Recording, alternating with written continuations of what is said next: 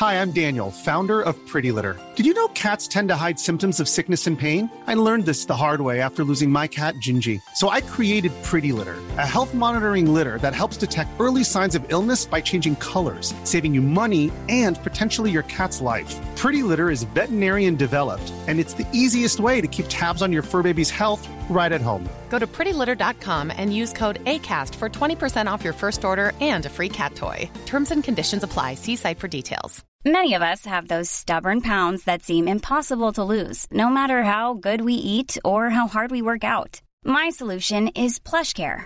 PlushCare is a leading telehealth provider with doctors who are there for you day and night to partner with you in your weight loss journey. They can prescribe FDA-approved weight loss medications like Wegovy and Zepbound for those who qualify. Plus, they accept most insurance plans. To get started, visit plushcare.com/weightloss. That's plushcare.com/weightloss. Cool fact, a crocodile can't stick out its tongue. Also, you can get health insurance for a month or just under a year in some states. United Healthcare short-term insurance plans, underwritten by Golden Rule Insurance Company, offer flexible, budget-friendly coverage for you. Learn more at uh1.com.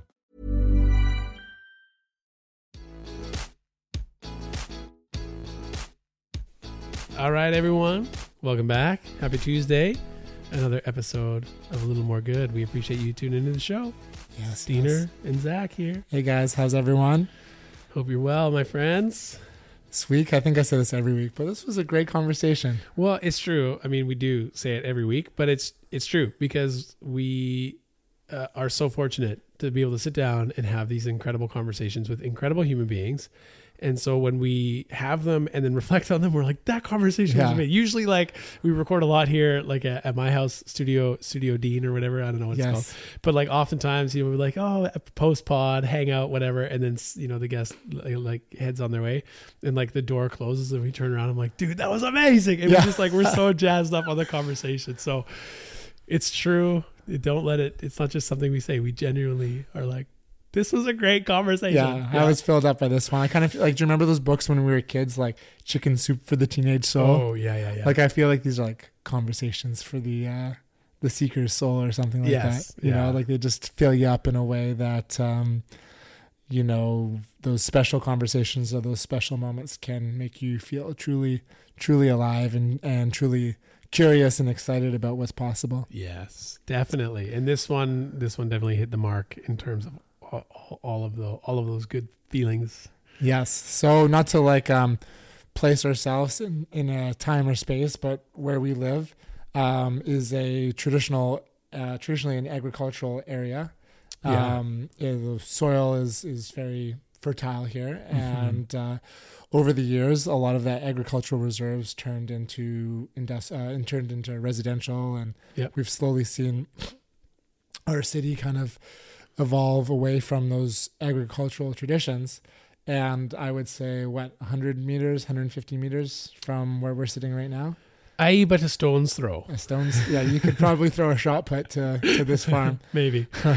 Maybe a tennis ball. Yeah. So there's this massive farm that, recently was purchased by a new family, and we didn't know what was happening with the farm, but when we were kids, we would walk those farms, pick the blackberries, walk our dogs. It was very just like open. So maybe 4 or 5 months ago, we see this sign, Athiana Regenerative Farms, opening soon.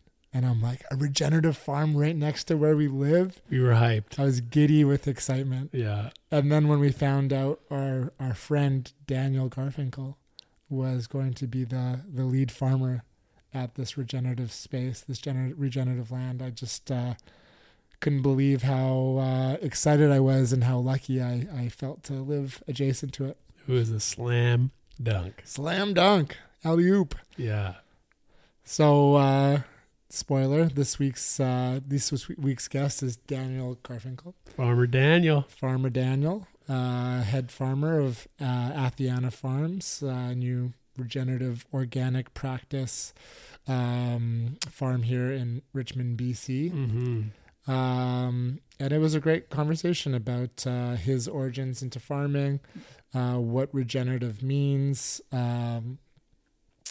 and just the importance of soil.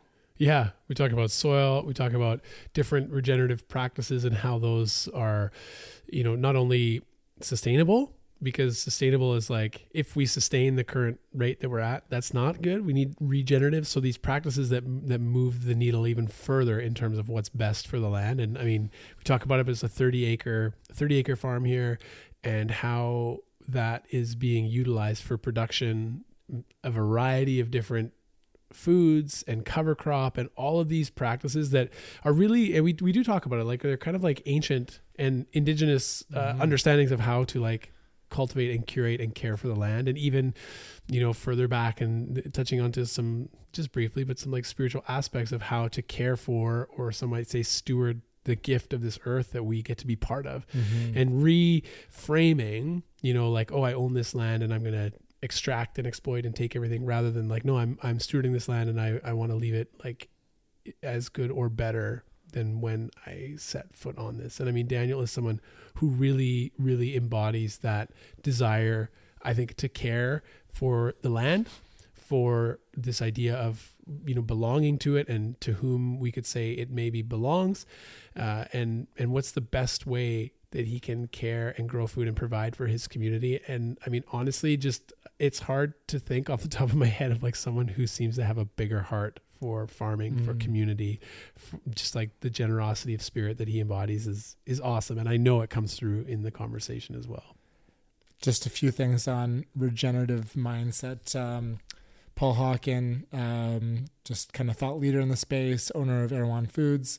He's got some great quotes that I thought really resonated. And, we often talk about sustainability, and he pointed out that sustainability means to sustain something, to maintain it, to keep things the status quo. And in our current system, like they say, we have 50 more years of healthy soil that will grow produce, so they'll grow fruits and vegetables and plants. So he kind of questions that and challenges it and says, we don't want to sustain a broken system. We want to regenerate. We want to recreate. We want to rebuild. So it just kind of gave pause to question when something is labeled sustainable and what are we trying to sustain. So I love this idea of regenerative. Paul Hawkins says, we get into this in the podcast, but regeneration puts life at the middle of all decisions, every action and every decision. It puts life at the center, at the middle of that. Yeah. And he says, what happened to the land happened to the food. What happens to the food happens to the people. So taking that connection, taking that how we treat the land is how we treat ourselves, and taking that into consideration when we look at farming practices, when we look at our relationship to farmers and land, it's really a reflection of ourselves. Yeah. Yes. And the connection is deeper than just like, oh, we live here and we eat the food here, but like we are part of it. Yes. We can't see ourselves as separate from our food systems. We can't see ourselves separate from the land that we inhabit, even though much of our modern lifestyle creates the illusion that we're separate from all of these things. We are not. We are the same elements, right? From dust to dust. Yes. That's who we are. That's what we are. And so it is. We are all connected. We're all one. Yes. Yeah. And there's a great video. Let's talk about the video before we turn it over. Yeah. This was like, pre-social media. I'd hang out with my friends and watch YouTube videos. And this one's like gotta be 10 plus years old, maybe 15 years old. It's how wolves change rivers. And I believe it's in like Yellowstone or something like that. Yeah. And anyways, wolves who were, ancestral species, historic species, that land had been, extinct basically in that region. And the population of deer and other grazing animals, cattle, had changed the landscape just from grazing. So like the land was eroding, the rivers were changing as the sides of the rivers would give in, and just the whole landscapes were changing, and they introduced wolves to the landscape. And because of this, the deer and other grazing animals had to change their habits. So they were grazing less by the river. And in doing so, it allowed for bushes to grow and trees to grow. And that brought more, it solidified the land by the river. So the river wasn't eroding as quickly. Yeah. And by bringing the trees and the bushes back, giving them capacity to grow, it brought new animals back. And that brought, it basically changed the whole ecosystem. Yeah, like it regenerated. It regenerated back to how it was. Yes. Which is incredible. And the actual scope and flow of the river changed by reintroducing wolves to the region. And that blew my mind, because we see like these predators, sometimes they can be labeled in a dangerous or evil way, but they really are architects of space, you know? Yes, and they're an important piece of the bigger puzzle. And you know, if you take the predator out, or you take the food source out, you know, it all changes. Things change, and not for the better. Yes. Yeah. So check it out for sure. Yeah. If you Google how wolves change rivers, you'll find it. There we go. We can maybe link it. I don't know. We'll do something, but check it out. It's definitely worth the watch, and it's fascinating, and it's so important as seeing ourselves as central and connected to all of this land. But before we roll, one last thing. Daniel was so generous and brought us literally a 50-pound box of produce from the farm. Insane. And I've learned a couple of things recently that we've talked about, Dean. But I was juicing the ginger, and so good. The difference in that fresh ginger was unbelievable. The flavor profile, and I could feel a little bit heady, after you have a glass of wine. I was vibrating from the ginger, and it was very good. The quality of the produce is just next level. But I learned this interesting thing.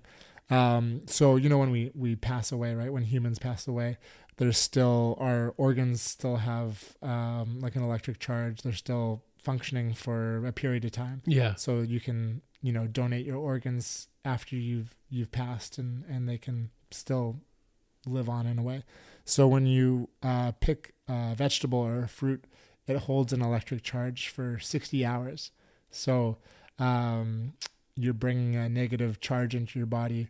You get all the nutrients of the vegetables, obviously, for a longer duration, but you get this this charge for 60 hours. It holds a charge after it's been picked from the ground. So all the more reason to buy from our farmers and connect with our farmers, or grow produce ourselves. That's right. Shop local. Yeah. Yeah. Take advantage of the neighborhood farmers markets right in your neighborhood for those things that sustain us. And you know that you're getting the freshest and the best with all of the best nutrients that you need. There we go. Before this episode goes, a word from this week's sponsor.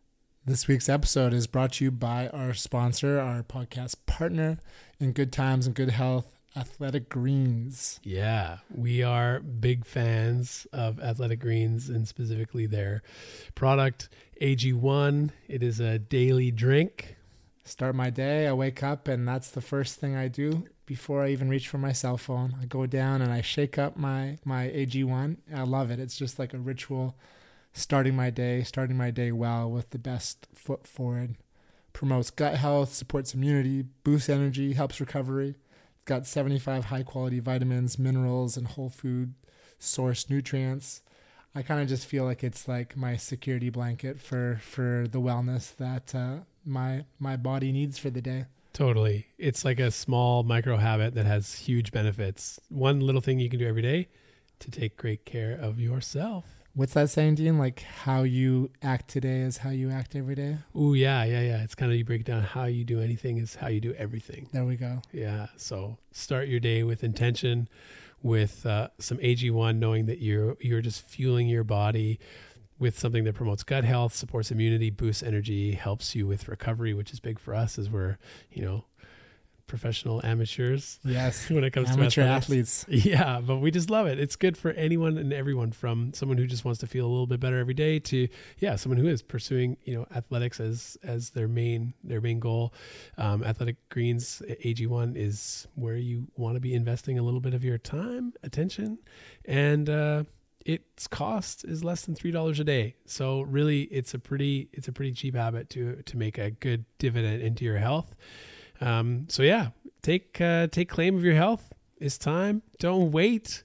And to make it easy, Athletic Greens is going to give you a free 1-year supply of immune-supporting vitamin D and 5 free travel packs with your first purchase. All you have to do is visit athleticgreens.com/moregood.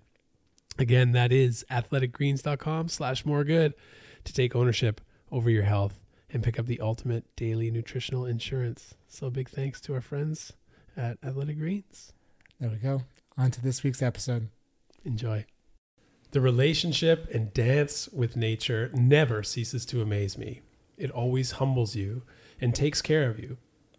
I recognize I'm a temporary steward of this land, of any land, and I want to do my part in its story. And I want my chapter to be filled with respect, patience, and learning. As a Jewish, non-Indigenous person, I want my relationship with agriculture to be rooted in community, education, environmental and social justice activism, and deep intention and care. Oof. What a quote. That's got me feeling all the good feels. Yes. Who quoted that? That is a beautiful quote taken from our guest today, Mr. Daniel Garfinkel. Thank you for joining us here today. Thanks, guys. I appreciate it. Thank you. That was read beautifully. Oh, thank you. Dean, in a past or future lifetime, will read audiobooks or something. He's got the voice that could put a baby to sleep, you know? Dean, I would listen to every single one. There you go. Maybe it is. I know some people have said, we love listening to the podcast because your voice is just like so soothing. And I'm like, I don't even talk that much. It's mostly our guest. But I guess there's been a few where Zach has interviewed me, or it's just the two of us, and they're like, yeah, we like that. But it's a good voice. I don't know. Zach, you have a great voice too. Thank you. It doesn't have the same charm as Dean's, but I'm happy with the voice that I have. I suppose I spent some time in front of microphones in my day, so maybe that translates through. But either way, clearly, enough about my voice. Yes. We are so glad to be having this conversation with you, Daniel. It's cool. You're like, we're recording this in our studio / my house. And we're just down here in this corner of Richmond, Steveston, traditionally Musqueam land that we are on, unceded. The historic kind of feeding grounds of the people. They used it for fishing and farming and all of this. And so some of those things have continued today.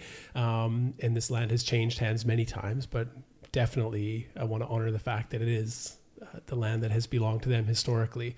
But we sit here as neighbors. You are taking care, stewarding this land, just not even a couple hundred meters from where we're sitting right now.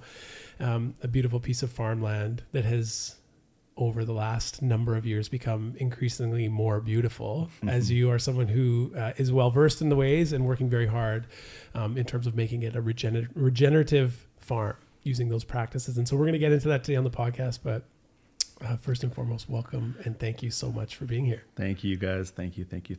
Yeah. I'm excited to dig deep. There's my dad joke farm. There's so many to make. Oh, man. I was going to say, it's let's just jump into it. We can get our hands dirty here. There we go. Deep-rooted conversations. I don't know. Oh my goodness. There's so many. Somebody stop us. But please don't. For all those people who aren't into farming, we're just here to plant seeds to get you into it. Okay, now we can stop. I don't know. We're just going to have to keep it going, I think. I'm keeping my mouth quiet here. I'm not adding to this. I have too many. Okay. Puns aside, I'm sure we'll circle back. We'll put a pin in it and come back to the puns for later. But Daniel, when I first got to meet you many years back now, it was when you were beginning your journey as a chef in Vancouver. So I knew you as Chef Daniel, and you were doing all sorts of wizardry and magic with what you could create in the kitchen. And I was so excited, echoing Dean, when we learned about Athiana Farms, this regenerative farm that you've opened just a stone's throw away from us. So if we can rewind things back from today, how did you go from Chef Daniel to Farmer Daniel? Tell us about that journey and those origins. Well, good question, big question, deep question. Yes. my go-to line, not to repeat it 100 times, but it escalated so quickly, in a funny way and in a grateful way. I was into growing food before I started cooking. And that happened by accident. There was a potato growing. I was blown away that it could grow more potatoes from a pantry potato. It just escalated. And so it was really just gardening. I went up to my mom and said, "Hey, Mom, can I rip up a portion of your backyard and grow a couple of things of food?" And she was like, "What? You don't know what you're doing." And I said, "Yeah, but you love me. So, this is going to be great. It'll be pretty." And I grew a lot of food that year, and it was so much fun. And then I ripped up more backyard. Maybe there was less permission for that second time. And I got a volunteer gig at a farm in Burnaby. And then I just couldn't stop. I just really couldn't stop. And then somewhere in there, I went to culinary school. And throughout my journey in culinary school, I really had my eyes open to the food industry and the lack of seasonality to it, majority speaking here. And, we're talking about food costing and food pricing in class, and we're saying, oh, we have to charge more for this dish right now because it has bell peppers in it and they're not in season. I remember listening to that saying, wait, why don't we just cook in season though? This doesn't make sense. And so it all just kind of came back to growing food, being outside, getting connected to the soil, getting connected to plants, eating better, feeding myself better, feeding my community. I ended up in Israel farming there, studying. I figured if I can learn how to farm somewhere where there's like no water, then farming somewhere where there's lots of water, like in BC, would be easier. For some reason that made sense to me, and came back here, worked on some more farms, and now we're opening up a 30-acre regenerative farm in the corner of Richmond in BC in our little corner of Steveston here, and couldn't be more excited. Amazing. Really though, like honestly, could not be more excited. Yeah. It's really cool too to see, like, I think there's a bit of a disconnect between maybe people who work professionally with food in like a kitchen context of feeding people and where that food comes from. Absolutely. And that can be, a blanket statement for sure. There are chefs and people who care very deeply about sourcing and where it comes from. 100%. But there can be that kind of disconnect between, the food you're preparing and where it's coming from. And it can simply, because of demand, and this is how we've always done it. We always have this dish and it always has bell peppers. So no, like we just cook it, and the price fluctuates because of supply and demand and what's in season and what's not. But I think it's like really important to see that there's such a link between those two things, right? Feeding people, and then by cooking the food, but also feeding people by growing the food. And so it seems like seamless, or like this like easy transition that you made based on this curiosity that you followed. Was there ever a moment where you kind of through culinary school or whatever it was, where you're like, okay, I'm doing this, but I now know that my focus and attention is actually here, to lead you to the point to like take a flight to Israel and work there? I think my mind just kept on going back to it. I wanted to go grow food. I wanted to be a part of the seasonality of growing food, and I wanted to be outdoors, and I found kitchen environments a little intense, lack of better words. And I'm a softie, and I just didn't want that. Yeah. Though coincidentally, I found farming, there was some intense moments there too. But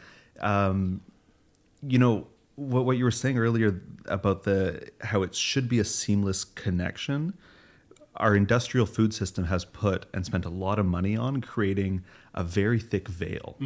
So the general consumer, which I'll throw some chefs in there as well, they don't know about their food system. They don't know about where the food's coming from. And so I don't put any fault to anyone, because there's billions of dollars spent every year on advertising. Yes. So we do not know.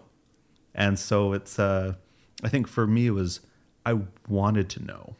I wanted to investigate. I love learning. I love investigating. I love, growing this carrot, but then understanding where the carrot seeds come from, and then different seasons and different types of carrots. And I love knowing all of it. But then I love knowing how to cook it. Then I love knowing how to serve it on a plate, make it all pretty. And I don't know. It's an obsession. Food, it's like seed to service. It's at every single point, I want to know more. And it's gross how much time I spend on it. Like, it's not just my 9-to-5 job. Right. It is my like full life passion. Yeah. Food. Yeah. But it's interesting that like that would be maybe seen as the exception to the norm. Someone like yourself, right? And not even to the point of, like you say, where you're kind of like it's consuming where this is your passion. This is what you're thinking about all the time. But even for the rest of us, like we know there's about a month and a half where you can go to all the local places here in the city and get fresh blueberries and local strawberries. And it's this big mad rush to get all the local stuff. And it just like, you're like, oh yeah, this is what a strawberry is supposed to taste like. But we can walk into any grocery store any time of the year and still get strawberries and blueberries. But we know, like, it's so obvious they're not growing in the middle of winter, and yet they're still so accessible. But we never ask the question, like, this isn't normal. Why? Like, why is this available? Right? And I think that bringing the work that you do and the conversations like this help to bring the awareness to people of, like, it's not normal. It's not normal to have strawberries in December. No. That aren't frozen from July. Totally. Right. Yeah. I know. I think I get asked a lot what my favorite vegetable is, or my favorite fruit is, or herb is, what my favorite farm product is. And my answer stays the exact same. It's whatever is first of the season. So my first carrot in 2022, my first strawberry of 2022, because it's probably been many months since I've had that. Don't get me wrong, I'm not perfect. I love going to restaurants. I grocery shop. I do all the normal things. I buy things out of season all the time. Yeah. But when I get to experience that first sun gold tomato in July in the second week, it's a holy experience. No doubt. Because my mouth just freaks out. And it's like, oh wow, this is what the tomatoes tasted like. And I remember seeding this 4 months ago and have taken care of it and all that stuff. So it is incredible to have that flavor kind of speak to the experience. Fully. I remember going to a farmer's market as a kid with my parents, and they got a bunch of carrots, and I was hungry, and I just grabbed one, and I couldn't believe the flavor. I can still to this day, like, just thinking of it, go right back to that moment. Just experiencing the flavor of that carrot, it like blew my mind. I didn't know that carrots could taste like that. Or taste like something. Or taste like something. And I, like, as soon as I finished it, I wanted another one. I couldn't believe just how complex and full and delicious that flavor was, because I only knew really, like, the mini carrots that aren't even really, like, what are they, like pencil shavings of carrots? And is it even a carrot? Yeah. Like, at that point I didn't know. Yeah. And there was still dirt on it from the farm, which had like another flavor and texture to it. And it was such a full sensory experience that you don't necessarily have when you're, getting something that's been kind of systematically cleaned in a way that a mini carrot would be in a bag at a produce store. And that, now I obviously work with produce all the time at the juice truck, but that changed my perception of what fruits and vegetables can and should be. And it's exciting, it's like for your entire life, you think you know what a carrot tastes like, what it looks like. And then you have a, fresh out of the ground carrot, whether it be from a farmer's market or your backyard or your friend, whatever. You're saying, oh wait, what have I been eating? Yeah. Yes. Like, that wasn't a carrot. Yeah. But it's like, for me, it's all food. It's all good. Vegetables are great. Yes. It's like if it's in our budget to afford, or our accessibility point to afford those little tiny carrots, eat as many of those carrots as possible. Absolutely. That's awesome. But if it's in your capacity, or if it's in your availability to get a fresh out of the ground carrot with maybe some soil on it, or try to clean it off, that's next level. Yeah. And the experience of it, both you have kids. Like, seeing a kid pull out a carrot from the ground and then eat it, it's like, it's magic. Yeah. We planted some at Grandma and Grandpa's house over in East Richmond. And all through the summer, okay, girls, it's time to go. Like, let's, get them out of the house. They do our childcare for us. And always, we just got to go get a carrot or two for the ride home.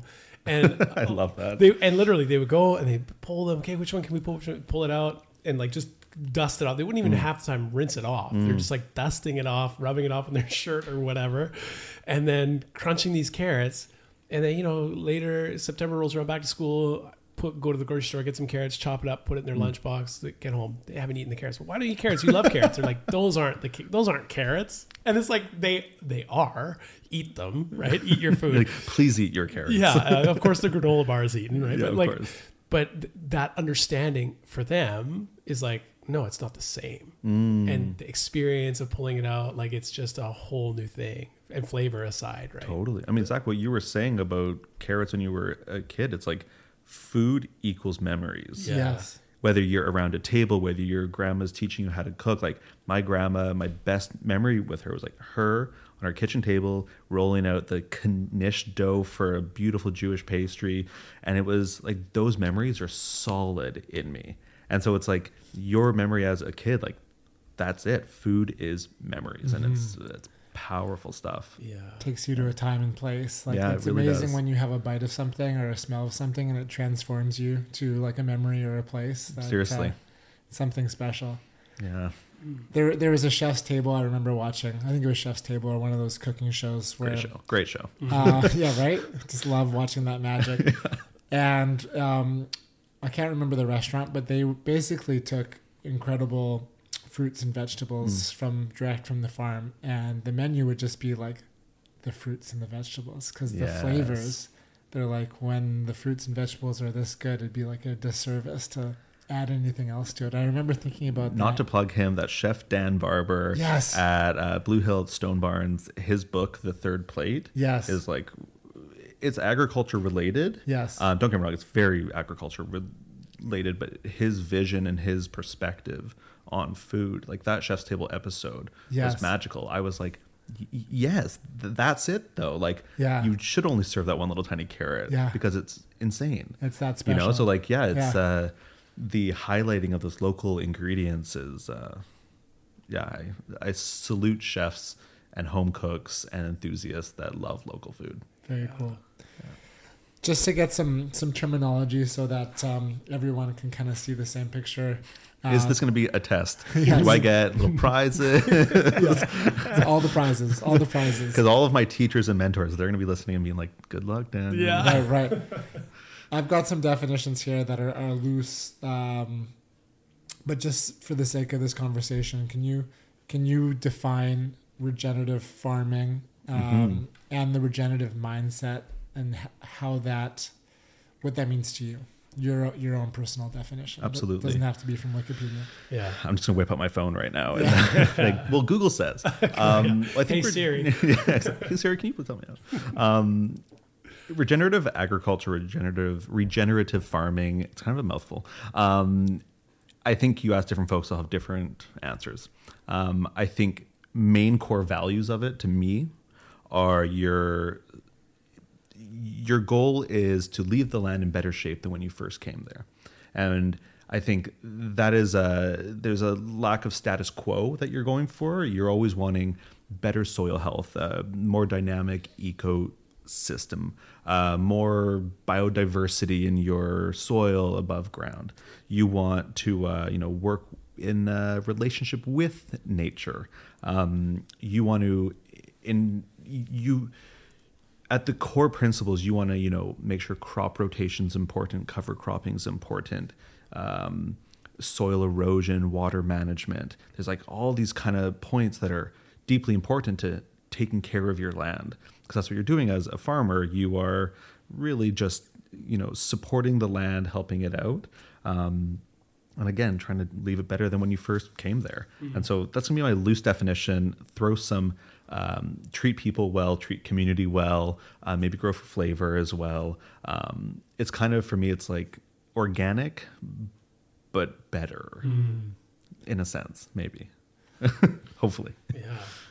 So what's the importance of like cover crop? Because oftentimes it seems like fields that I've seen, even in our neighborhood here, they're green, they've got things growing, and then the season ends, you see the trucks and stuff out there and people harvesting, and then it's tilled and it looks nice, but then there's nothing left. It's just kind of like dirt that either dries out or gets soggy depending on the time of year. So what's the advantage to like having a cover crop, or how does that work, or what's the importance when it comes to regenerative agriculture?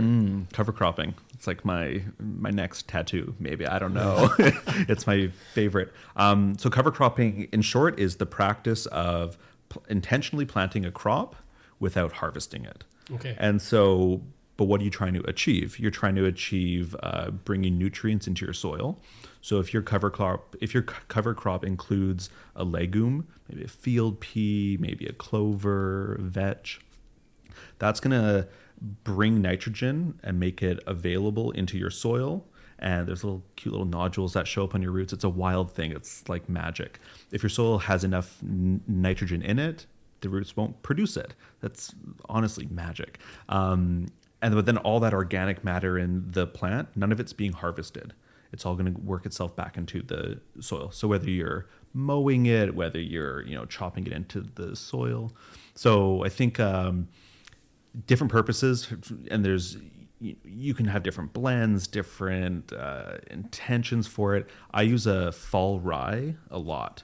Fall rye is great because it grows really quick. It grows quick in kind of cooler, wet temperatures, which is us in the fall. It also smothers any weeds.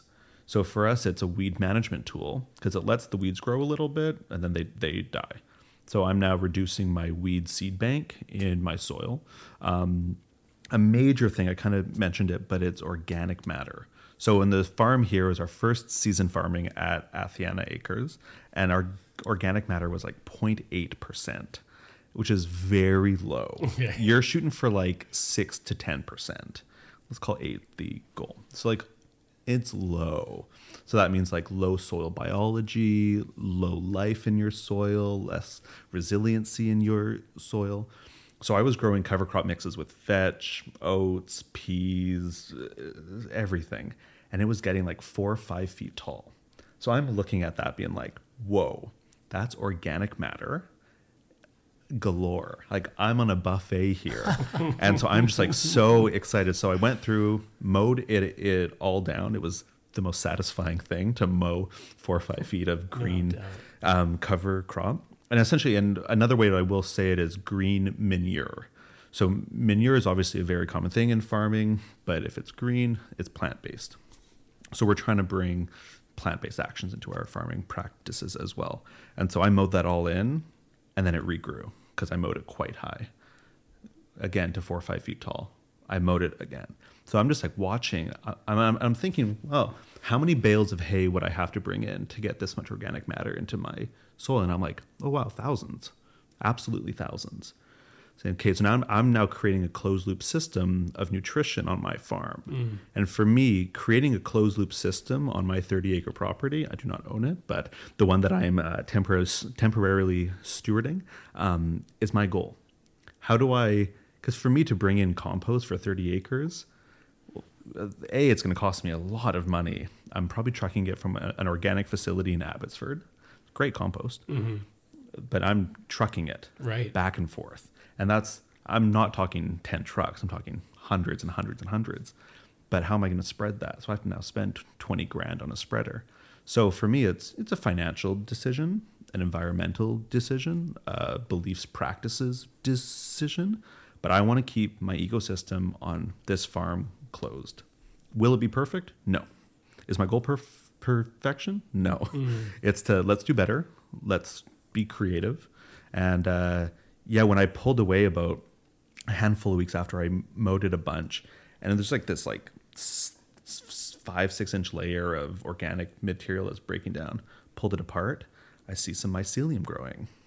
I pulled it apart, I count like 10 different types of critters and bugs and worms. And I'm like, and then it's, once it touches the soil, this is like midsummer where it was dry. Yeah. The soil was moist. And I'm like, wow, it hadn't rained in 8 weeks. And it was moist. And I'm seeing it already composting, breaking down, and it's feeding the soil. And I'd never been happier. It was like the dorkiest farming moment of my life. Yeah. But I was like, whoa, like I have been farming this property for, I guess, 4 months at that point.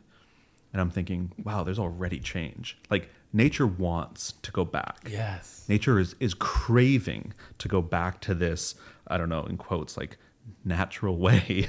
And humans have just gotten in the way. Respectfully, it's our fault. So if I can maybe just nudge a few things one way or the other to make nature do its thing, maybe a little quicker, maybe a little bit more efficiently, maybe in areas that I really want it to, then that's great. It's like for next season in 2023, I cannot wait to grow in that one plot. I mean, it's a 10-acre plot. It's a large plot. But I'm like, wow, I'm composting on site. Yeah.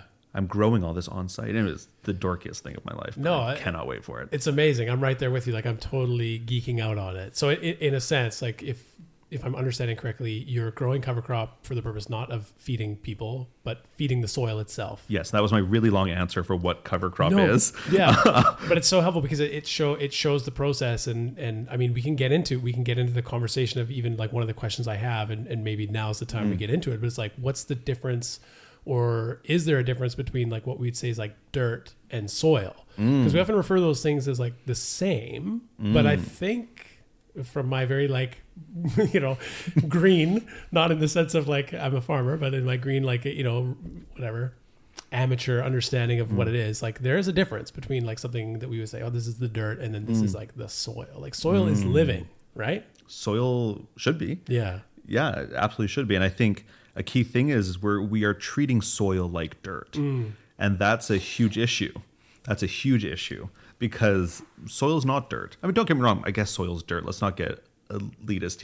Yeah. Soil's dirt is soil, whatever.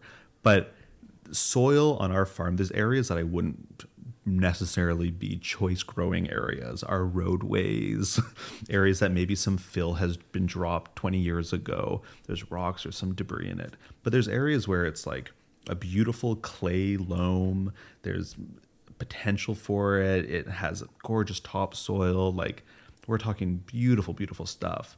And that stuff I will treat like soil. Like, I'm a soil farmer. I'm not a vegetable farmer. I'm not a flower farmer. Like, I farm soil. Really, soil farms me. It forces me to do all the work. But like, I want to treat soil with the respect that it deserves, because otherwise it's just a medium that holds roots. You flush some chemical fertilizer inside of it, and it will grow some beautiful crops. Right. Most of our food in the world's grown that way. But we got to treat soil right, because it takes carbon out of the atmosphere. It has the potential to withstand drought, withstand flooding. Like, it's magic. It's a beautiful thing. yeah. Even like we had a pretty dry summer and hot summer. So hot. And for you to be able to, like you say, kind of dig down and see that there's moisture in the soil, like It was wild. a farm, whatever, a kilometer, 2 kilometers away that had no cover crop, like that is going to be not the same situation on their farm. No. And that's the thing, is you have to get creative with your practices. And I think with farming, we get and I'm a culprit of this too. I'm thinking efficiency. I'm thinking production. We are a for-profit business. I'm not going to lie. And I'm proud of that. I love doing business for good. How do we leverage business for good? But food's all going to cost the same thing. It just matter what is paying. Is it our staff's wages? Is it the type of fertilizer we're putting in? Is it the type of practices we're trying to apply? Like, there's always going to be something that's going to pay for this food production. But for me, it's can we give on a few things and do a season of cover cropping? Can we do a diverse crop rotation, maybe an 8-year crop rotation where I've always got one field in cover crop?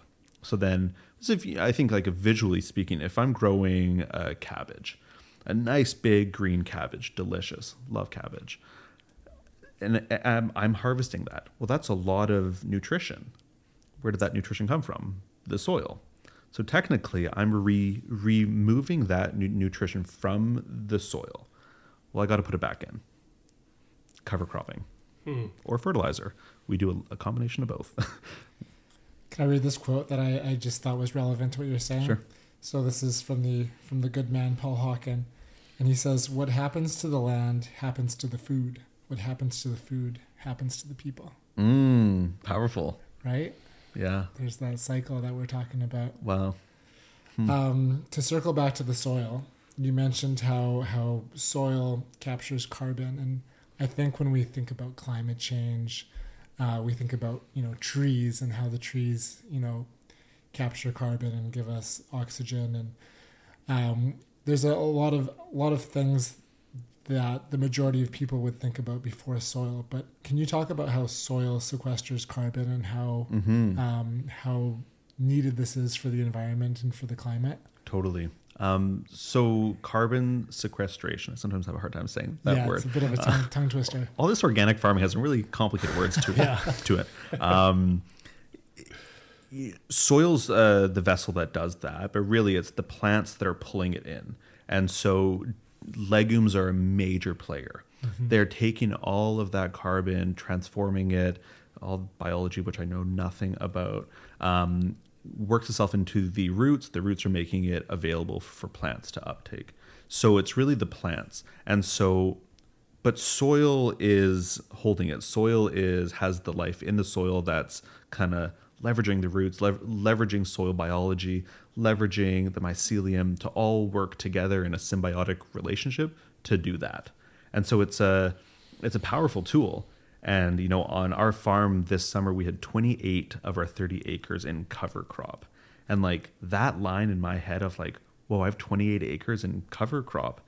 That's a lot of carbon.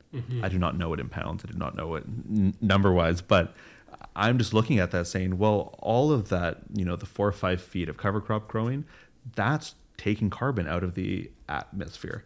Maybe, I don't know, the air was fresher in Southwest Richmond this year.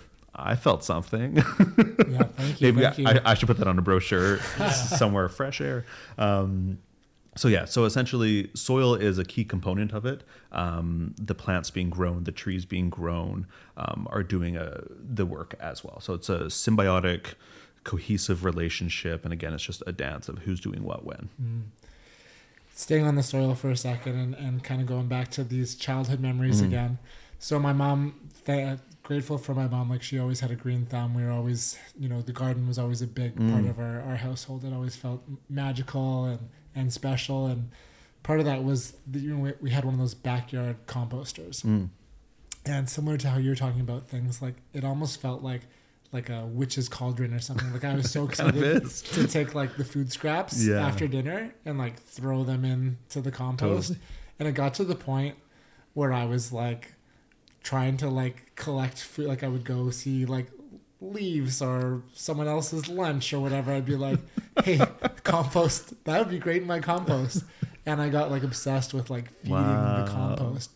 So when I think about like how do you build good soil, like I was always trying to add things like more nitrates or more worms or more, you know, different materials to create this rich soil. And I always remember like once, you know, spring or summer hit, like opening that up and pulling the bottom out and just being amazed that all these things turned into this like rich, dark, you know, full smelling, full bodied soil. So can you talk about how to build good soil? Whoa, big question. That one's big. I think let's focus on a few key steps here. I think soil hates to be it. If you leave soil bare, weeds will grow, so it is covered. Right. So keep your soil covered, whether it is leaves, whether it's hay, whether it's torn up newspaper, whether it's whatever organic material you have, use that. Soil wants to be covered because if it's not covered, that top inch of the soil, 2 inches, there's not going to be a lot of life there. It's going to be a little too hot. It's going to be, you know, too bright. So the more you cover your soil, the more life that's going to be brought up to the surface. So step 1, cover soil as much as you can. Be good, not perfect. I think soil needs food. And I think, like you said about compost, it needs food. And whether you're scraping in leaves so it composts on site, whether you're buying compost, whether you're making your own compost, it needs some food because you're trying to grow something, hopefully. And it needs to be well fed. And so I think scratching in good compost, working good compost, maybe a nice complete organic soil amendment. Quick plug on amendments versus fertilizer. Think of fertilizer as like, I'm going to make a sports analogy. I don't play sports. Forgive me. You're mid-game. You need a Powerade or you need a Juice Shark juice. I like this. And you need a really quick hit of something. That is a fertilizer. So it's going to work quicker, more intense. It's going to be a little bit like, we need this now. Soil amendment, you're working to like change the biology of your soil. And that is going to be probably something slower release, something that's not going to hit as quick, as hard. And you're looking just to overall change the soil, the nature of your soil, the soil nutrition chart. So we don't really use a lot of soil fertilizers much, maybe some liquid stuff here and there. We only use certified or organic stuff, but we use a lot of amenders because we want to change the soil biology. We want to work with the soil, feed the soil, if you will. So again, cover your stuff, make sure it's nice and fed. Soil is going to be like a human. It doesn't want too much water. It doesn't want no water. It probably, would you want a fire hose sprayed at you? Probably not. So maybe a nice gentle sprinkle would be best. Yeah. You know, like treat a soil like a human would. Maybe don't overcrowd it with plants. Give it space to grow. It's just, I think there's a lot of basic principles. I think people think growing food, taking care of soil is really hard. It's not. Just kind of observe, watch it, treat it like how you would a friend that you hopefully like. And you know, maybe if it's winter coming up, give it some more mulch. Maybe in the spring when it needs to be heated up more, maybe pull the mulch aside. Like I think there's a lot of common sense that can be applied there. So yeah, cover it, feed it, water it well. I love Be that. nice. I love that. Treat it like you would your friend almost, because I think it can be intimidating to try to, you know, farm something or grow something. But if you listen to your intuition and your value system of hopefully doing good, then you can grow something with that. Exactly. And you know, there's a reason why our kitchen is not next to our bed. We have to get up to go and eat. Well, with, you know, watering plants, make the roots fight. You know, you don't want to constantly water right where the plant stock is, because why would the roots grow? Roots are going to get lazy. So it's like, well, maybe water it a little bit, then soak it so the roots can really, really stretch. Maybe wait a couple of days. Make those roots fight. Again, it's like a human. Yeah. Yeah. Building some resilience. Totally. Yeah. Resiliency is key. That's so good. I feel like I'm learning so much. It's like, okay. I know. So now how do I take this, get some land, and become a farmer? I know. That's we're the just goal. This might be the last This is podcast it. because we're gonna go volunteer in Daniel's farm. I'm after so this. sorry, everyone. No, it's so great. You two are welcome to come pick weeds. There's Okay. so many. I'll pay you in weeds. All right. It'll be great. Take a whole bag home. Yeah. Look, honey, look what I got. Wait, none of those are edible. Yeah. Wait a minute. Yeah. Okay. It's so interesting too. Just an observation, like talking about soil and how, you know, treating it well, and in order to know like how to treat it well, there's this connection that you have to make. Like you have to observe, as you said, like look at it, pay attention. Like what might it want? Like there's knowing, there's like intuiting, there's observing, and at the heart of all of that, there's connection. Like there is a connection to the land to know, okay, it's getting colder, it's getting wetter, it's getting drier, like what might need to be done.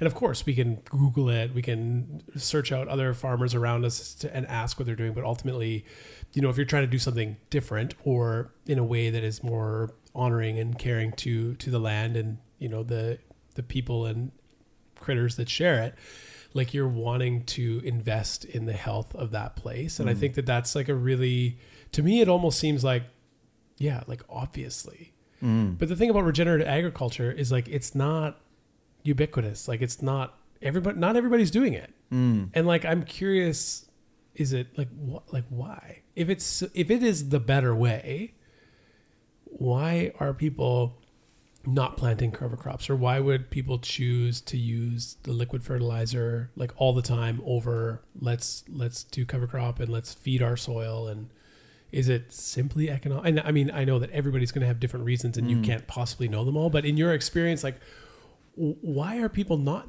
doing it this way? Cheaper and easier not to. It's Really? cheaper, easier, and quicker. Okay. So, I mean, let's call it capitalism. Let's call it colonialism. You know, like can you use those two words to describe all of that? Yeah, I think so.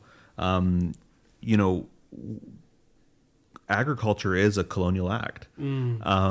Straight rows, prepping fields in large scale, monocropping.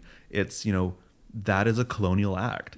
And so, you know, sprinkle some capitalism onto there, you have the conventional farming game. You have what we know as farming.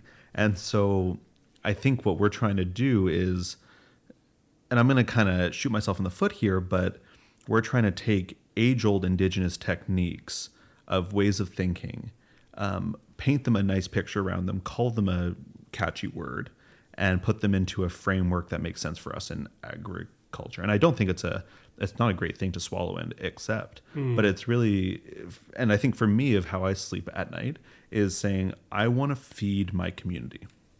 I want to feed the community of Richmond, Vancouver, my family, my friends. I want to feed you two. You know, I want to feed people. How do I do that in the best way possible? How do I also feed my soil? Yeah. How do I do this in a non-exploitive way?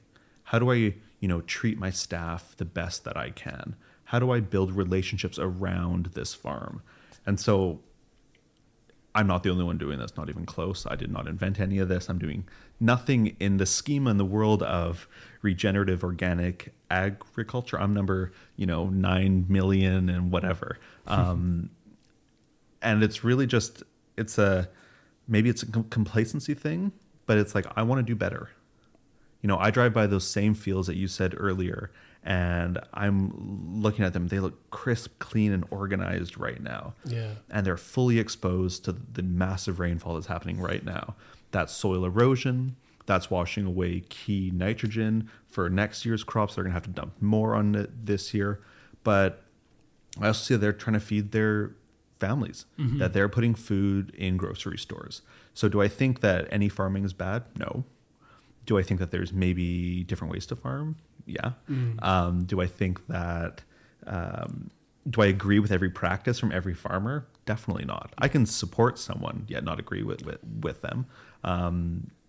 It's a complex topic, and I think it gets extra sensitive because food is such a sensitive topic. 100%. And it's such a hard-hitting, just like highly sensitive topic. For everyone, different parts of the world, it means different things, especially agriculture-based communities, which, unpopular opinion, that is Richmond. And yeah, farming.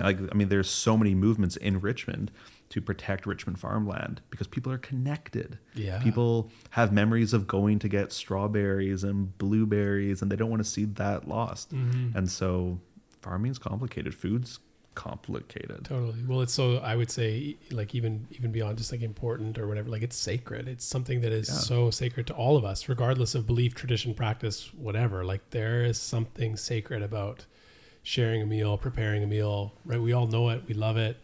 Whether we would use that word or not, like I would say that that's what it is. And it is. It's fascinating to me, like, and I would agree with you that the reason is primarily colonial, capitalistic, let's more with less, and how do we maximize profit on this parcel of land and extract. Totally. But I would be really interested to know, like, it can't, in the long run, like it can't be more cost effective to do it that way, because even just the example you used, right? Like the farms down the road from yours, even without whatever casting shade on those farmers, 'cause I don't know who they are and what their practices, but like nice guys. Yeah. But saying, so their field right now is getting saturated by this rain and soil loss, erosion, losing nutrients and having to dump more of that back in. Like over time, it's got to end up costing more and doing more damage, or just you're constantly trying to extract more with less. And then so adding more chemicals. And to me, it might seem like in the short term, like super effective, and we can be really profitable season over season. But then eventually, like, I don't know, it just seems like it's not going to be worth it. But they've been doing it. It's been happening for years and years and years. So really, industrial agriculture has happened since the Industrial Revolution. Right. So it really hasn't been happening for that long. And that's the thing, is like our like long-term in quotes thinking of it it's still pretty short term. Yes. And we haven't even reached that, in quotes, long-term thinking of it, because we're still in that short-term game. And I think for a lot of these farmers, they're thinking, how many crops can I get into this field in one season? Yeah. Okay, well, I'm not going to have time to put cover crops in because I need a certain amount of heat. And so cover crop is not an option for me. And don't get me wrong, in some of my field blocks, I didn't have time. So I mowed down all of my crop material. That's covering my soil for the winter. I'm a happy camper. Did not have time. The snow geese. We have a migratory bird population in the Mennies. And they're going to come down, and that $1,000 of cover crop seed I just put down, that's delicious, very available food. And so there's all these, I think logistical points. But really it's, you ask that person who's doing whatever farming practices, and they are saying, listen, Dean, I have a family to feed. Sorry, bud. Yeah. I have a business to run. I've got 35 employees. I've got one employee. That's my focus. Yeah. And I love talking with farmers. On my days off, I go visit other farms. On my vacations, I go to farmers markets. Like, it's sick. But but it's like you're dealing with people who are doing the best that they can. Yeah. And that's for me at least, that's where I'm really on a day-to-day basis quite conflicted, because I'm thinking like, no, save the planet. Let's all become organic, regenerative farmers, plant cover crops. And on the other hand, I'm saying, yeah, I get it. I'm also trying to pay my bills too. Totally. Yeah. So when we think of the history of farming, if we think pre-colonial or pre-industrialization, if we think about Indigenous practices here in Canada or really anywhere in the world, when I think about those Indigenous practices and what I've seen and learned, almost all of them were a sense of regenerative practice, a connection to nature, to putting life at the middle of the decision making. I even remember watching like David Suzuki's film of like how some of the Canadian people, the Indigenous people of Canada, can't remember which tribe, but how they would cultivate oysters by creating oyster beds, knowing that they would like regenerate, cool. Year over year. So like, how do we've lost some of that truth and some of that connection through industrialization, colonialism, capitalism.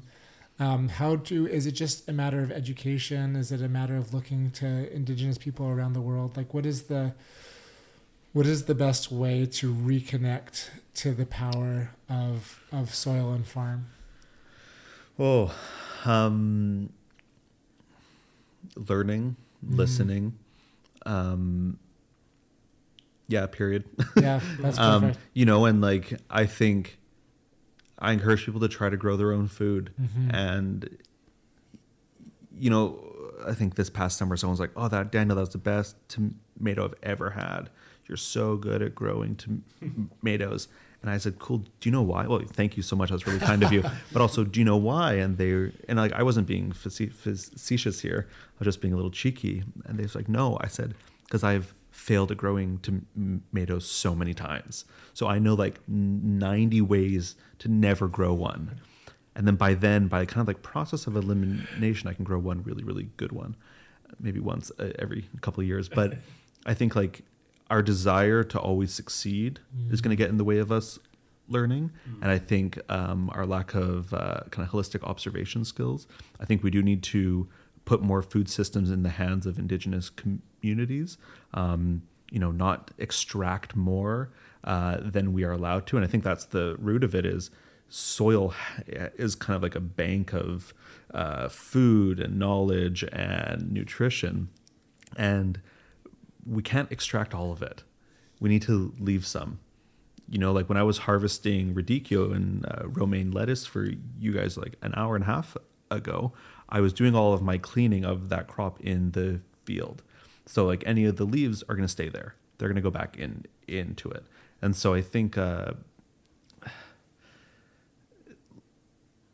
be open to learning, being open to completely different ways of thinking, leaning on Indigenous folks to guide food systems, food security, food sovereignty, and realizing that the ways that we know, the ways that we have been brought up on, are probably really incorrect. They're probably, based in land and resource extraction. They're probably based in slavery.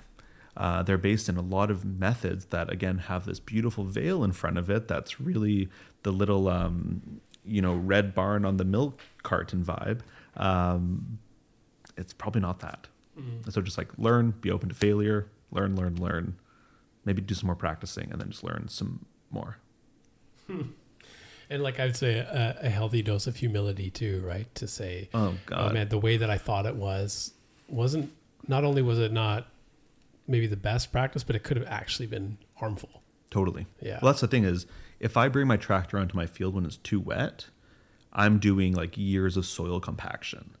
And so like I need to be hyper aware, saying I cannot bring this multi-1,000-pound piece of machinery on this land, or I will compact the heck out of it.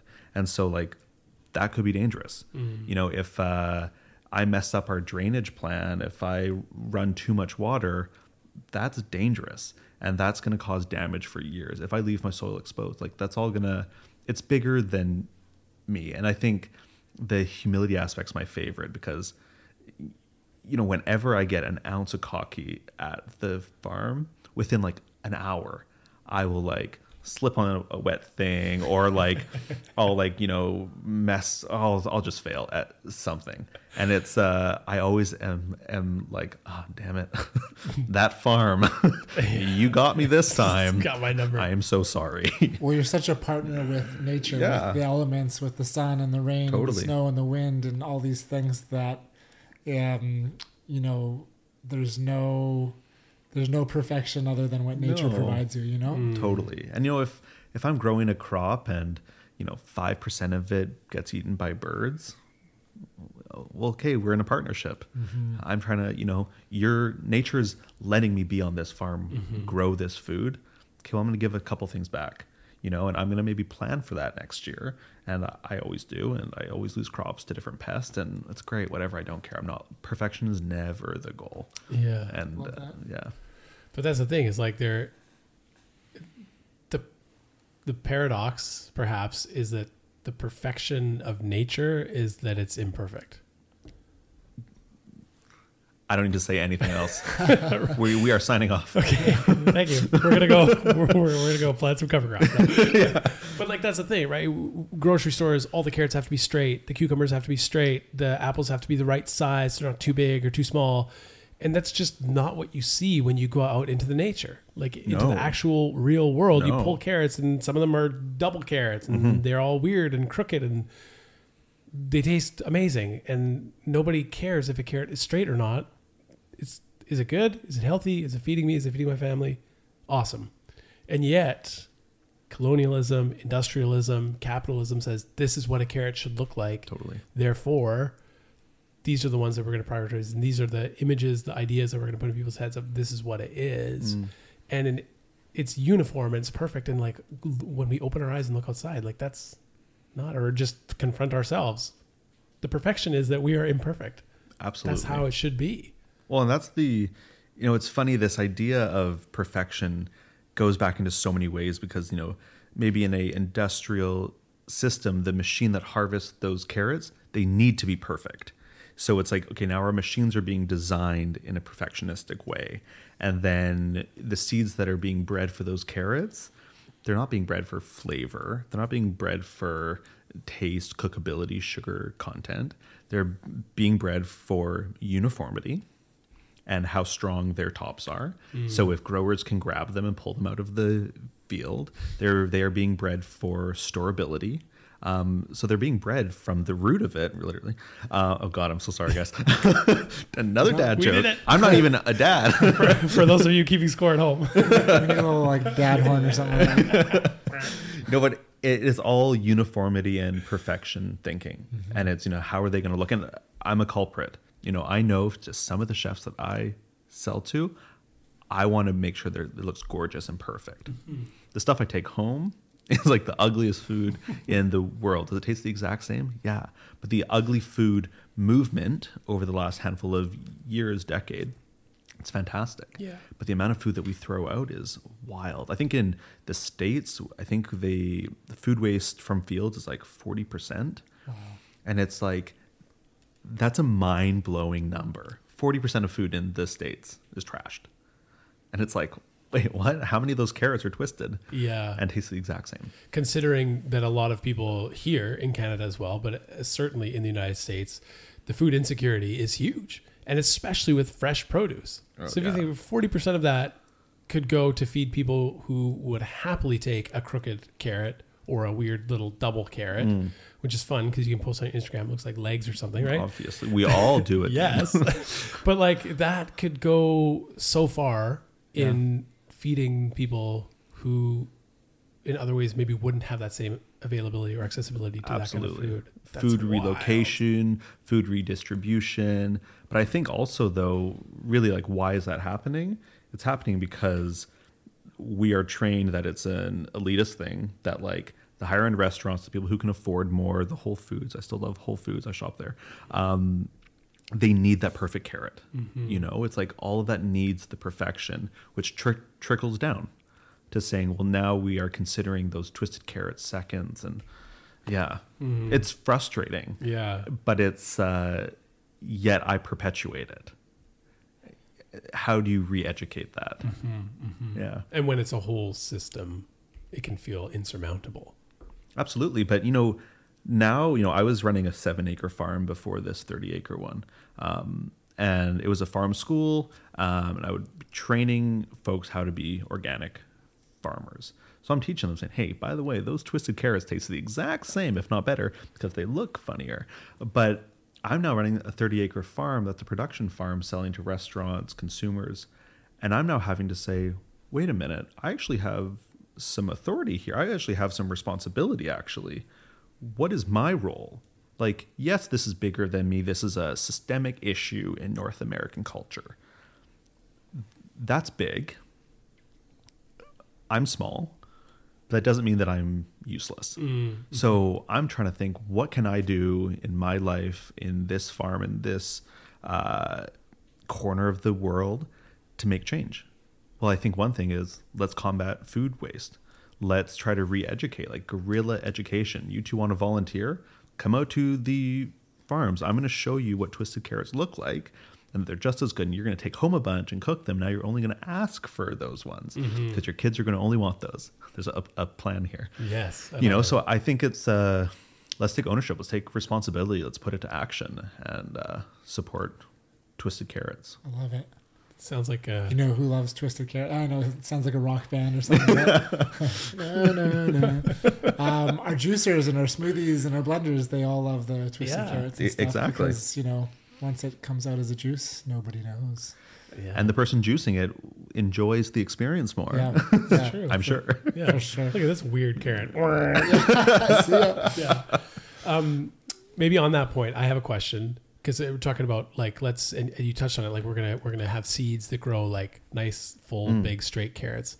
Can we talk about GMOs? Are these good? Are these bad? We hear all kinds of stuff about GMOs. What's, in your opinion, like I've heard farmers argue in favor because yes, we can have genetically modified crops that are better and more resistant, and other people say like hell no, GMO.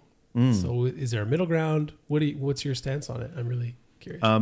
Maybe I'll do a throwback to definition game. Yes. Genetically modified organism. So I think they've been classified as the devil. Yeah. And I think sometimes they are and sometimes they're not. Do some of the crops that I grow are GMO because they've been bred for disease resistance? Well, that's really important because if that's bred for disease resistant, let's say it's resistant to clubroot, which is a fungal disease. It messes up the roots of brassica plants. It's bad. It stays in your soil for like 40 years. Very common in Southwest Richmond. It's something I deal with on a day-to-day basis. But I now have a broccoli plant that has been bred to be clubroot resistant. It's not going to be perfect, but it's going to be the most resistant out of them. Well, that now means that I don't have to spray a harsh chemical to combat clubroot, which I wouldn't, for the record. Yes. I would just preferably do, but then I wouldn't be able to grow broccoli because the disease is too bad in my fields, blah, blah, blah, blah, blah. So I think time and place. I think GMOs that are bred to work in unison with certain chemicals like Roundup, that's brutal because you're breeding a crop. I mean, really, it's the same companies that own the GMO company that run Roundup, and so it's kind of a scam. It's like the perfect storm, right? And so I think in a lot of cases, GMOs do absolutely mean that they're probably going to have to work in unison with a chemical to work really well. Mostly in the industrial system, we don't love that. Do I believe in putting copyrights on seed genes and farmers in the States getting sued because the wind blew a crop over? I think that's wildly inappropriate. Do I believe in clubroot resistant broccoli so I don't have to spray chemicals in my field? Yeah, those are great. Right. There's one type of turnip. It's a very popular turnip. I'm not going to mention it. No names mentioned. That is a GMO crop. It is bred in a lab. It is great. Restaurants love it. It grows beautifully. But, the disease-resistant package is pretty bad. But it grows very uniform. It's super sweet. It's delicious. So I think it's a toss-up. There's some nuance to it. There is. There's so much. And I think that's agriculture. Yeah. I think when I first started learning about it, was GMOs were almost synonymous with like Monsanto and Roundup. And I think they definitely are in a lot of cases. Right. But there are some examples where it can prevent extra chemicals going into the soil, which then it's like, let's be pro with GMO. With great power comes great responsibility. I don't know. I love it. Yeah. No, that's good. That's helpful. That clarifies for me at least, or brings some more understanding to that, because it's often we want to either demonize it or celebrate it, and to know nuance. Surprise. Nuance. So back to soil, because we just love talking about soil here. One term that I've seen a bunch is that we've lost 1/3 of Earth's topsoil, and just reading that on a surface level, topsoil surface level. Well. Point, Zach. So reading that we lost 1/3 of the Earth's topsoil, can you break that down? Can you explain what that means for the world, for us? Because it can feel a little bit ambiguous if you don't understand the importance of soil. So the topsoil is, and like I said earlier, with mulching, covering your soil up, that topsoil is where all your life is. I think, don't quote me on this, anyone, but I think the top 8 inches is considered topsoil. And so that's a lot of life inside there, and that's where all the worms hang out, the majority of your biology is. So topsoil is really important, and I'm going to throw a random number out there, but it takes thousands of years to gain 1 inch of that. So you can't create it overnight. It is it. Topsoil's life. So I'm going to talk about 2 components here. One of them is farmland is pretty finite. You can't really create farmland. Either if you clear cut a forest, the soil actually doesn't have that much life inside of it. There's a lot of mycelium growing, but really it's not like that isn't the best growing medium for carrots. We're just going to use carrots as our example. Yes. And that's not the best. It needs a lot of amendments, a lot of work, a lot of time to become soil that is good for carrots. So farmland's finite through many different reasons, overpopulation, development, etc. We are losing farmland internationally in the world at a very quick rate. So I'm going to say 1/3 of that topsoil being lost, definitely that's a great reason why. We got to save farmland, got to keep farmland farming. The other reason is excessive tillage. So tillage is essentially ensuring that your soil is a really nice, beautiful, we call it chocolate cake consistency. And that's, if you kind of imagine a big piece of land dry, that's one big chunk. Well, tilling it's putting it into like a quadrillion little tiny chunks to make sure your carrot root can go nice down and deep. But if you're over tilling, excessive tillage, if you're tilling when it's too dry out, if you're tilling to maybe kill weeds, if you're tilling to mix in crops, crop residue. Again, if you're excessively tilling, those are dust bowls. So for us on our farm, I had to disc our fields to get a cover crop in, but it was midsummer. So in the mornings we have dew. There's a little bit of it. So I did like the majority of my disking, which disking is I'm dragging a massive 7,500 pound piece of metal behind me with 24-inch discs on it. So it only goes in about 4 inches deep, but it means I don't have to use my tiller, which is like pretty intense on the soil. It's like a really kind, gentle till. But I would do it like at 3:30 in the morning, 4 o'clock in the morning. So I had some dew to keep that dust down. Don't get me wrong, I don't like washing my tractor isn't my favorite activity. That dust makes my tractor dirty. That's not why I'm doing it. I'm doing it because the clouds of dust behind me has topsoil going. And I'm never getting that back. And so, and I say never in my lifetime, in my nephew's lifetime and his kids, like that's going to take thousands of years. So it's the excessive tillage point that's really going to get you. That's what's going to be and we call it in the States, the dust bowl. It's because it gets really dusty. It's because there's no cover crop. There's cover crop, again, protects your soil. The roots of those crop hold in the soil, protects from erosion. Erosion happens with wind, with water. You see dusty fields, it's not a good day. Does it happen? Yes. Does it happen to me? Yeah. You're on a timeline. We have a wet winter. I can't grow year round, so I got to sometimes make it happen. Do I drive slower to reduce dust? Yeah. Well, then I'm burning more diesel. It's like this. It's nuance. Something's got to give. But yeah, topsoil's going, and we're losing it. We're losing it quick, and that is. Think of that as resiliency. That topsoil keeps our soil resilient, and the less that we have, the less resilient that it is. So we need to add to our list of importance of this is a sad conversation. No, but I think it brings awareness. Yeah, it definitely does. We need food. We need farms, and I think we need to put some urgency and importance to protecting our farms and valuing those people like yourselves that are farming the land, that are stewards to the land, that are land defenders or protectors, however that looks. Absolutely. I think that needs to be something that we celebrate those people that are keeping these farms farmed, I mean, when I started farming, I never knew I was going to be an activist.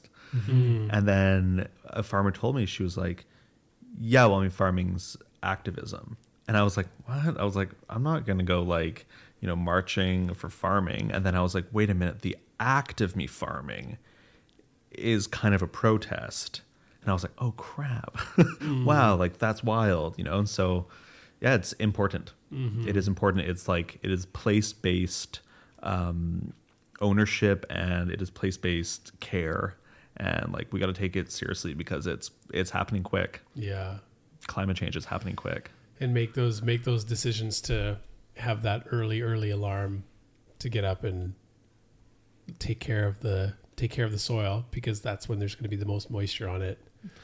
Even if your neighbor leaves you a nasty note. You know what? It happens. I love my neighbors, all of them, and I'm so sorry for my neighbors, including you two. I love waking up early. Yeah. And so if you hear my tractor, me too. Then you can come join me. Well, I was sharing before we started recording, in the summer I would get up and just wander around the backside of the building, and from kind of the back area of where we live, I'd look right out onto the farm. And I'd seen you out there right before knowing, who you were. And I was like, oh, that looks awesome. And there's beautiful wildflowers. We're talking about biodiversity, even within the 30 acres that you have. Totally. There's beautiful wildflowers. You can just see them. They're so tall at the back. And I mean, it was a beautiful thing to look at. And as the summer progressed, I would often go out there and you could see new things growing and this and that, and different shades of green, right? It wasn't monocrop. There was this diversity. And I was just it filled me with joy to stand there of course, it's a beautiful summer morning, right? And the sun is rising over the field and I'm out there with my morning mushroom coffee or whatever. and seeing you out there and just being like, this looks amazing. This looks like regenerative agriculture. And then Zach, a few days later or whatever was like, dude, there's this farm. It's regenerative agriculture. I was like, yeah, I've been looking at it like all, all summer. But it's amazing. And I think that when people kind of hear about it and understand about it, like my hope would be that it fills them with some sense of joy or, even pride that this is happening in their neighborhood. And it's something that they can know about and see about, and that there's someone behind it that's like choosing maybe a harder, slower, but better path. And like when people learn that, I think it's hard not to be like excited about it and want to care about things like soil and understand why it's important to hold on to it and make decisions like get up super friggin' early so that you can save it, right? Absolutely. Yeah. So it is activism. It is. You're changing people's perspective and thinking, right? I love the idea of you sitting having your coffee looking over the farm, and I can't help but think and ask you a question. Did you see me singing and dancing in my tractor? Because like constantly, I am like always listening to music. It's probably a musical of some kind. Yes. And I am like blaring music. Like doesn't matter what time of day, I am like singing. Like my tractor is soundproof. The tractor's loud. Yeah. But like if you could hear me, you would be like, stick to farming. Your voice is awful. That's amazing. So, anyway, I don't know if I heard any, but I'll make sure to stop the tractor next time. Yeah. Do a few notes for you, and then you'll quickly ask me to continue. Don't give up your day job. The regenerative musical. Coming to a theater near you soon. But it would be a silent one though, and so. Yeah, I mean, it's, and that's my favorite part is, meeting neighbors and, people, they see something happening on a farm and they get protective. And I love that. Yeah. And they say, hey, Daniel, quiet down. You're being too loud or whatever. And it's the opportunities to meet neighbors, community members, customers, whoever, and educate them and say, hey, we're trying to do this thing. We're trying to do it with really good intention. It's going to take a while, and we're here to stay, and we're so excited to be here. And like, come in, tour, learn, eat our food, and like, let's be friends because I'm not going anywhere. And it's I'm a really stubborn activist, and so I'm like, this is going to take 10 years to build this soil, and I can't wait for year 10 to see what this farm looks like.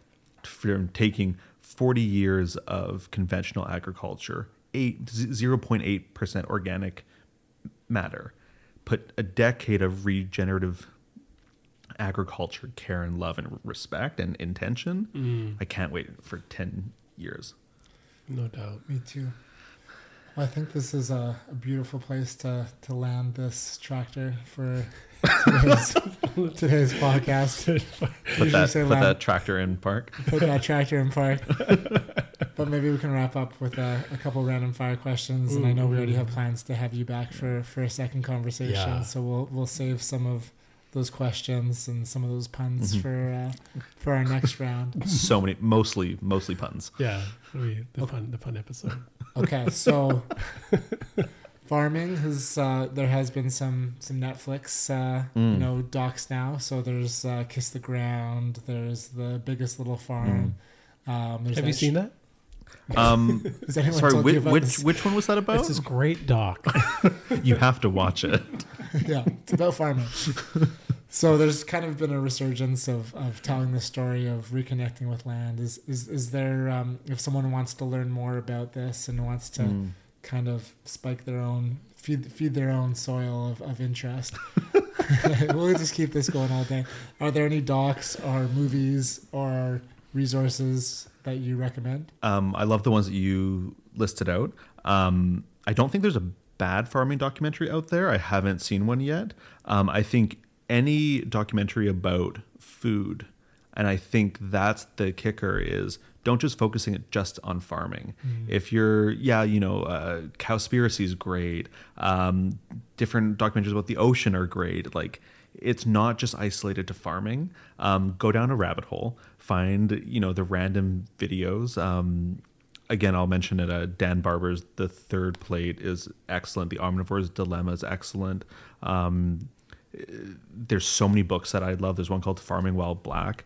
It's an excellent book. It teaches you about agriculture, but shows you Black history in farming. It's amazing. There's just a lot of resources out there. But like, I'm sorry in advance because it's a wormhole and you're going to hopefully just go down it and learn. Amazing. Have you seen, I just watched one recently called Gather by Sanjay Raywal. Have you watched that? I haven't seen that one yet. That's on my winter plans. It's on your winter plans. It's all about food sovereignty. Cool. And our history of agriculture here. And it's based in the States, but you can kind of take the same lens to Canada and North America. Yeah, Gather, check that one out. One thing that, it might be a whole other conversation, but I'm gonna go there and we can see what happens. But you mentioned you went to Israel and learned some farming techniques there, and then a couple things you said throughout the conversation just kind of like peaked and kept coming back.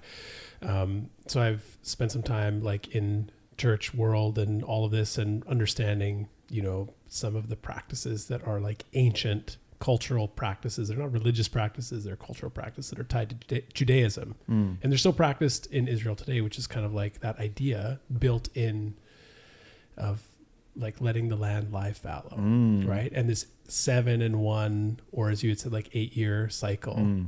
Is that something that you like lean into, not necessarily as like a spiritual practice, but is farming a spiritual practice for you maybe? But also like are some of those lessons of like ancient wisdom, whether it's our indigenous people here or cultures and practices from around the world, like how much should we be drawing from those, or how much do you draw from those?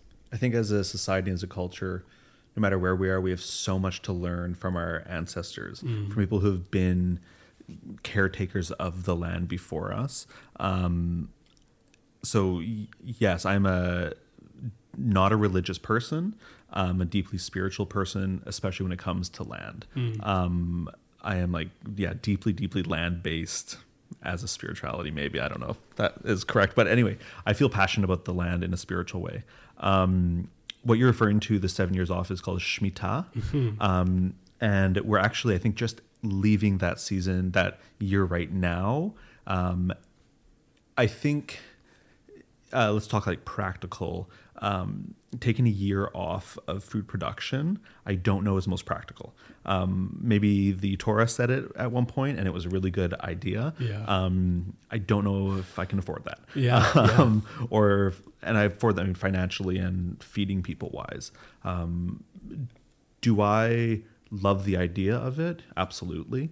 Do I love the idea of integrating that into my beliefs in an everyday system, making an 8-year crop rotation? Can I fit 1 cover crop into that plan? Can I fit 2 cover crops?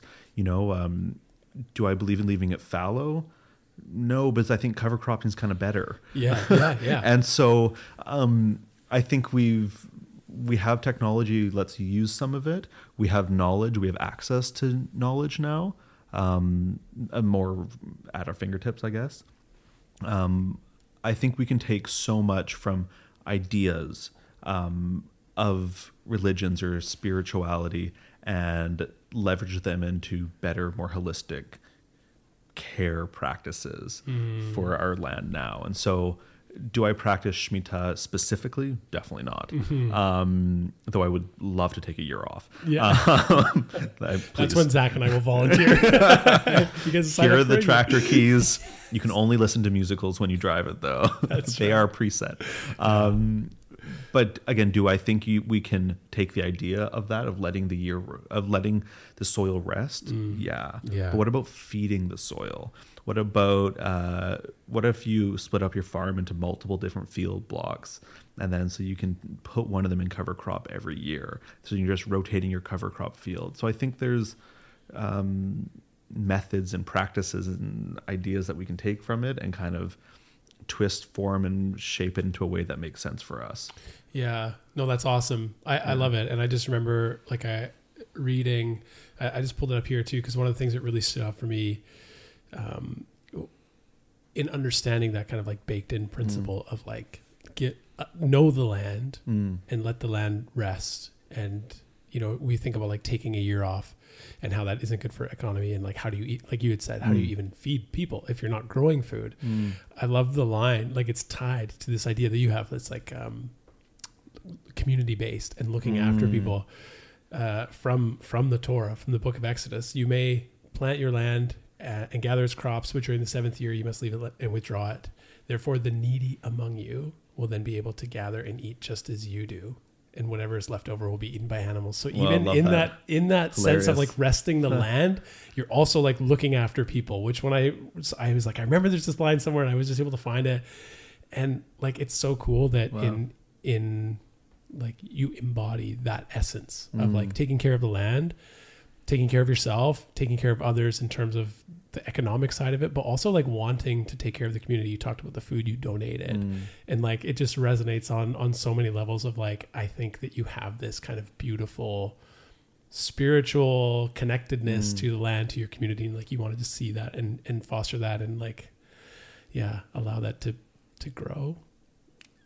Did I just ruin it? It was like the most beautiful things you were just saying to me, and I was getting emotional, and then you topped it with a really great pun. Dad's got a pun. But in all seriousness, like that's you're creating that in this community, and I'm deeply grateful for it. Well, and I think it's super, super important work that you're doing. Thank you.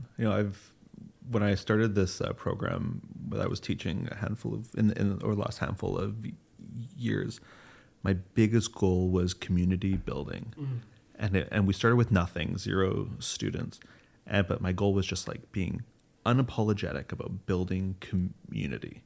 And 5 years later now, of what is happened there in this farm school, the Richmond Farm School, is this like thriving, diverse community, and I see the relationships and the dynamics and the trust and the support and the respect, and it gets me like so emotional, because I'm like, wow, community, connection, that's what it's all about. And like, you put people in the place, you put high expectations onto people, saying, no, let's do better, let's do good here, let's strive to be better people, let's want the best for each other, let's build each other up, and putting those expectations onto people and see what happens. And I've been ruthless about it for years. And, I'm stepping away from this teaching role now, and people have asked me, saying, well, Daniel, like, what's going to happen to the community aspect? And I said to them, like, last week, I was like, no, you guys have got this now. Like, this is your community space. This is like, and no one can ever touch that. And so coming to this new farm, and we've hosted 2 markets on site, and I feel like an evil, like, rubbing my hands together, like, ha ha ha, my plan's coming. And I see all these people who don't know us yet, and we don't know them. And I'm thinking, wow, like, you guys don't know what's coming for you, because like, we're about to build a community here, and we're about to be like a community center. And it's going to be based around food. It's going to be based around agriculture. It's going to be based around like love, trust, respect.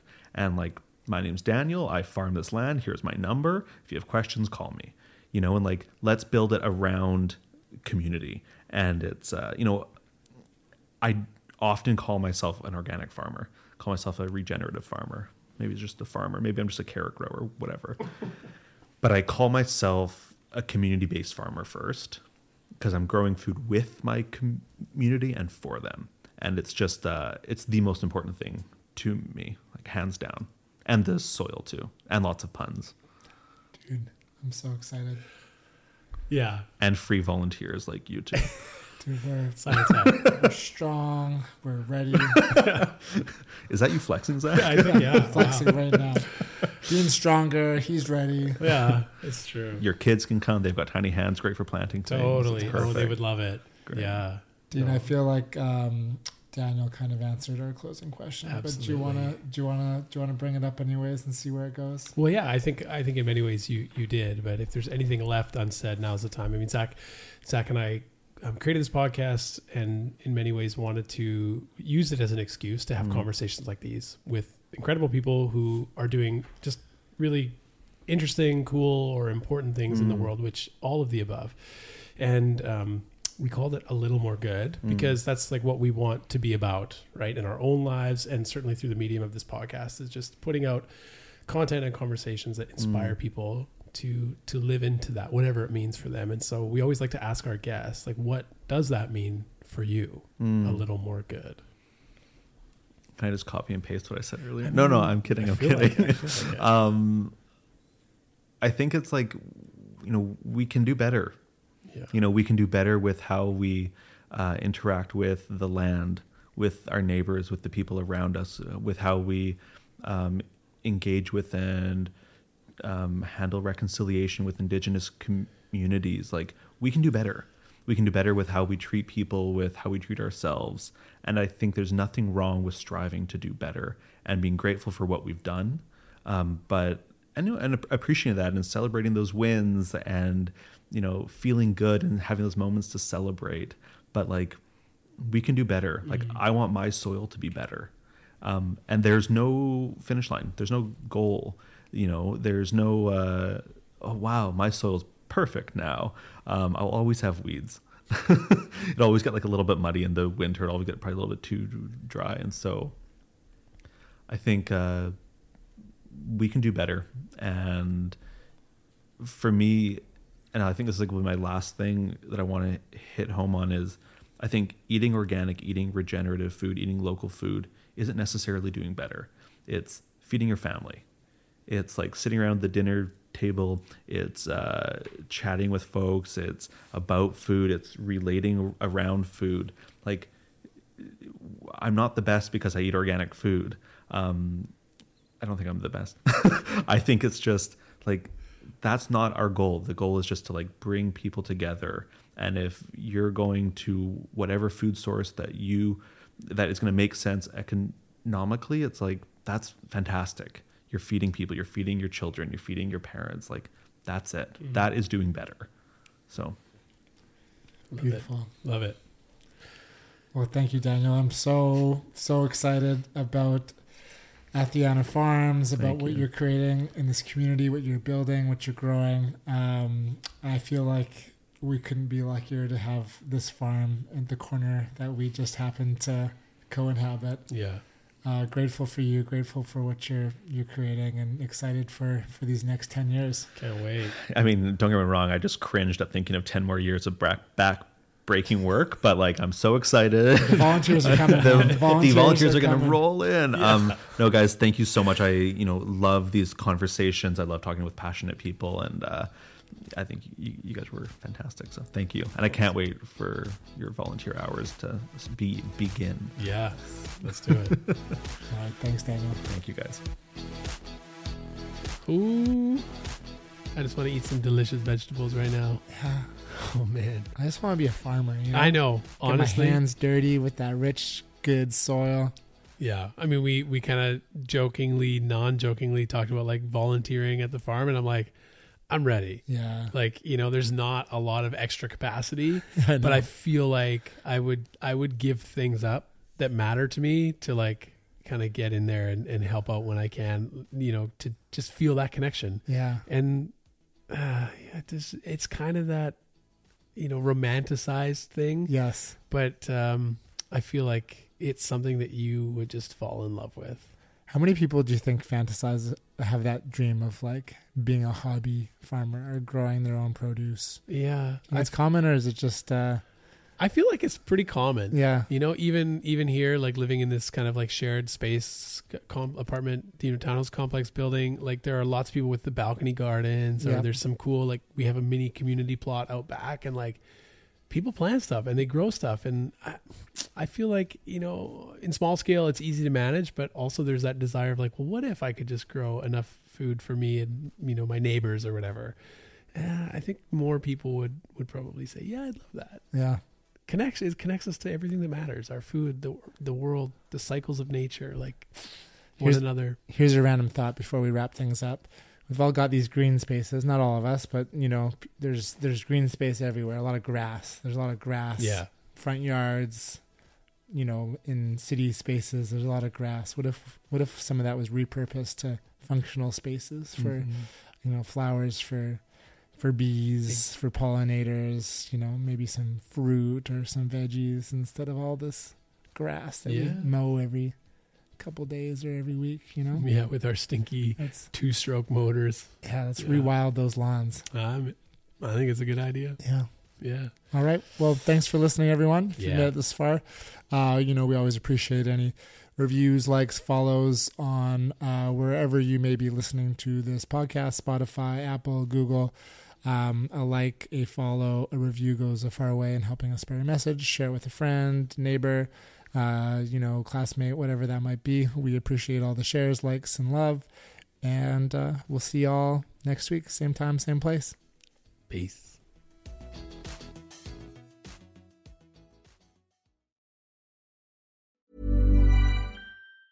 Planning for your next trip? Elevate your travel style with Quince. Quince has all the jet-setting essentials you'll want for your next getaway, like European linen, premium luggage options, buttery soft Italian leather bags, and so much more. And it's all priced at 50 to 80% less than similar brands. Plus, Quince only works with factories that use safe and ethical manufacturing practices. Pack your bags with high-quality essentials you'll be wearing for vacations to come with Quince. Go to quince.com/trip for free shipping and 365-day returns. Ever catch yourself eating the same flavorless dinner 3 days in a row?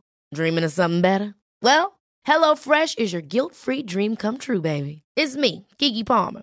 Let's wake up those taste buds with hot, juicy pecan-crusted chicken or garlic butter shrimp scampi. Hello Fresh. Stop dreaming of all the delicious possibilities and dig in at HelloFresh.com. Let's get this dinner party started.